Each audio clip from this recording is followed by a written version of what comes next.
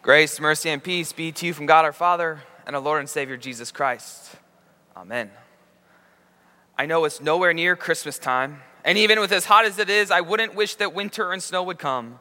But how many of you have seen the movie Home Alone? A movie that begins with a young child, of all things named Kevin, who's probably about 10 years old. And of course, as the title gives it away, he's left home alone when his parents go off for Christmas vacation. But it becomes quickly apparent to Kevin as he's staying home alone in this house, all by his lonesome, that there are some robbers, some thieves who are trying to get in. They're trying to break into their house and steal whatever goods that family has in their home. So then he gets to the task. He gets to his task preparing himself for the event that they might actually come and try to get in the home. He rigs together all his toys and things he could find, some things he probably shouldn't be playing with. And he rigs together this system to deter these thieves, and even if they should come in, to then possibly incur some injury to them. And then there's a couple of these scenes, but he's finally needs to put his preparations to the test and fight the battle against these thieves. Will he be able to keep them out?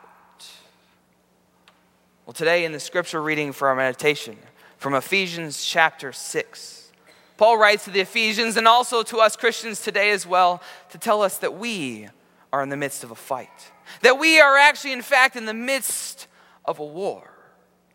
And so we must do, as Kevin, this young child from the movie Home Alone, does. We must first identify the enemy.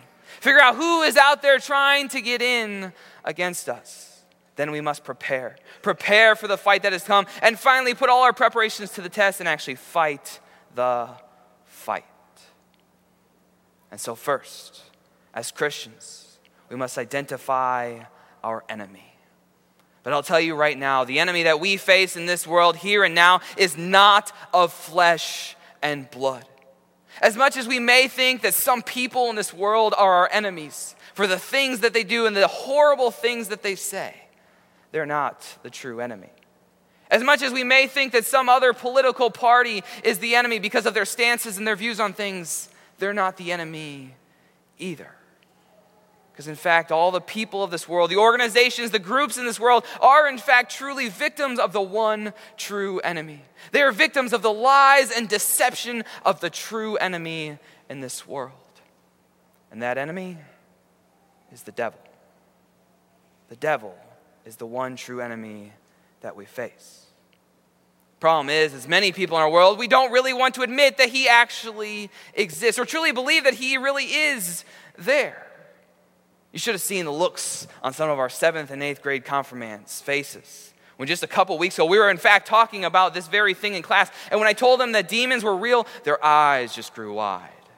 And they only got wider as I told them that yes, the devil does exist. And their hands literally smacked the table in disbelief when I told them that demon possession has actually happened. We have accounts recorded in the scriptures of such a thing.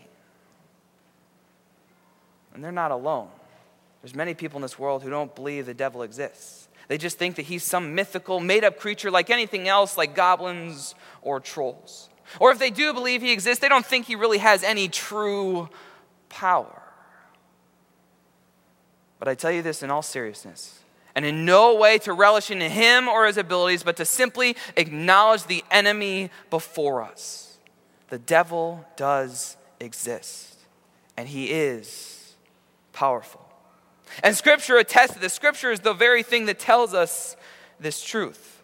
1 Peter chapter 5, verse 8 says, "Your adversary, the devil, prowls around like a roaring lion, seeking someone to devour."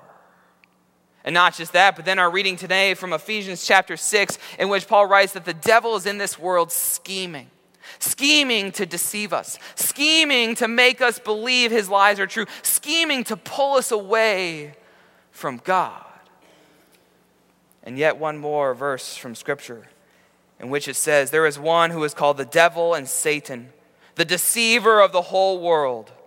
He was thrown down to the earth, and his angels were thrown down with him." The devil exists in this world for one purpose, and that is to deceive. But as Scripture attests to, he's not alone in that purpose. He has his own followers, demons, who also exist in this world to deceive us from the truth, to deceive us into thinking that we can do this on our own.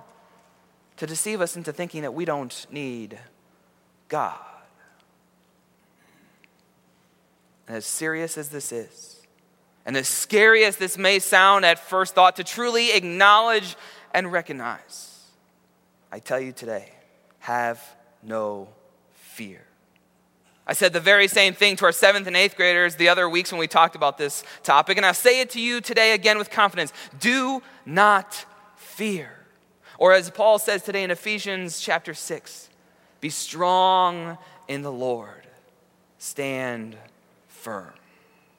Be strong in the Lord and stand firm because God has given you what you need. He has prepared you for the battle ahead. God has prepared you for this fight against the devil. And Ephesians chapter 6 today uses this description of a Roman soldier, an ancient Roman soldier, how he is prepared for battle. But picture it for a moment again as Paul describes him. This ancient Roman soldier who first has his belt on, the belt to gird up his tunic so that his feet would be free to move, so he can move swiftly in battle and not be left standing vulnerable. And then he's got a very sturdy breastplate on to protect, of all things, his vital organs from attack. He's wearing shoes to protect his feet so that as he's moving swiftly in battle, evading the enemy, his feet wouldn't get cut up and bruised, preventing him from moving. And then he has a shield, and not just a small shield to hold and wave around as with one hand as he wished, but a full body shield to hunker down behind from the flaming darts of the enemy. And atop his head, a helmet. And a helmet of all things to protect his head, but then also likely had these plumes or feathers on top to give it a more intimidating factor.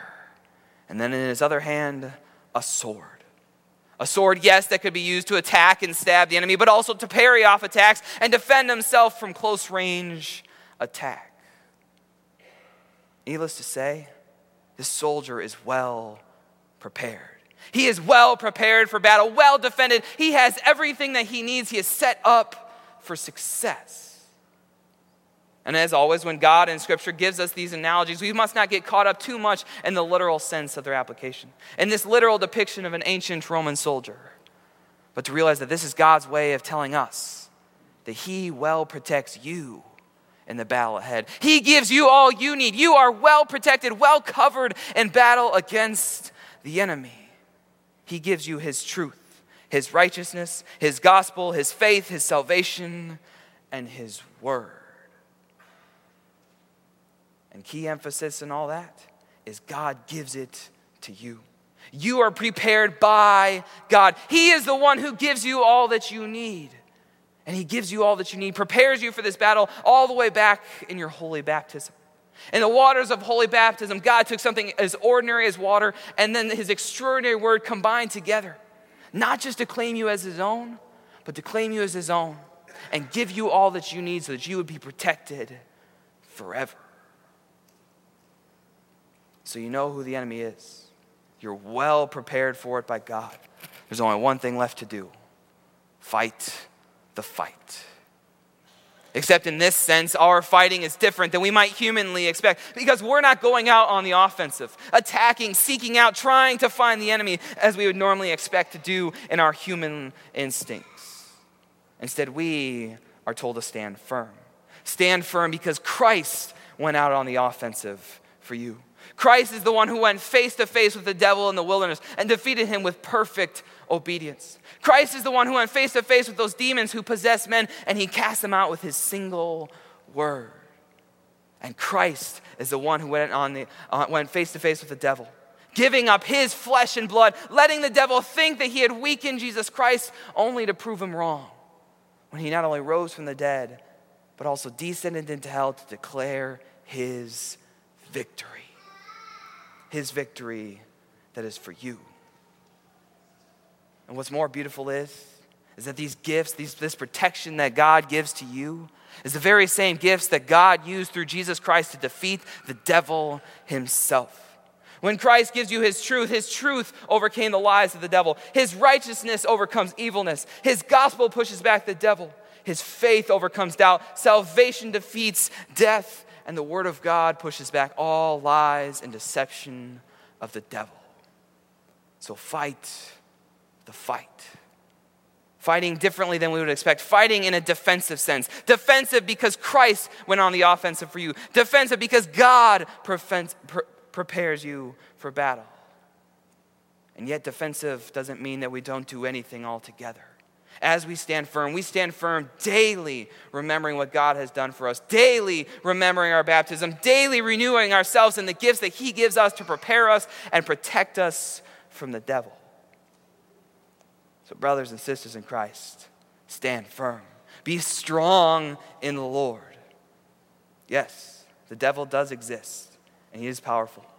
For whatever reason, beyond our human comprehension, God allows him to prowl around in this world still today. But have no fear, because God gives you all that you need. He gives you his victory in Jesus Christ. Amen. Now may the peace of God, which passes all understanding, guard your hearts and minds in Christ Jesus our Lord. Amen. And please stand as we join our hearts.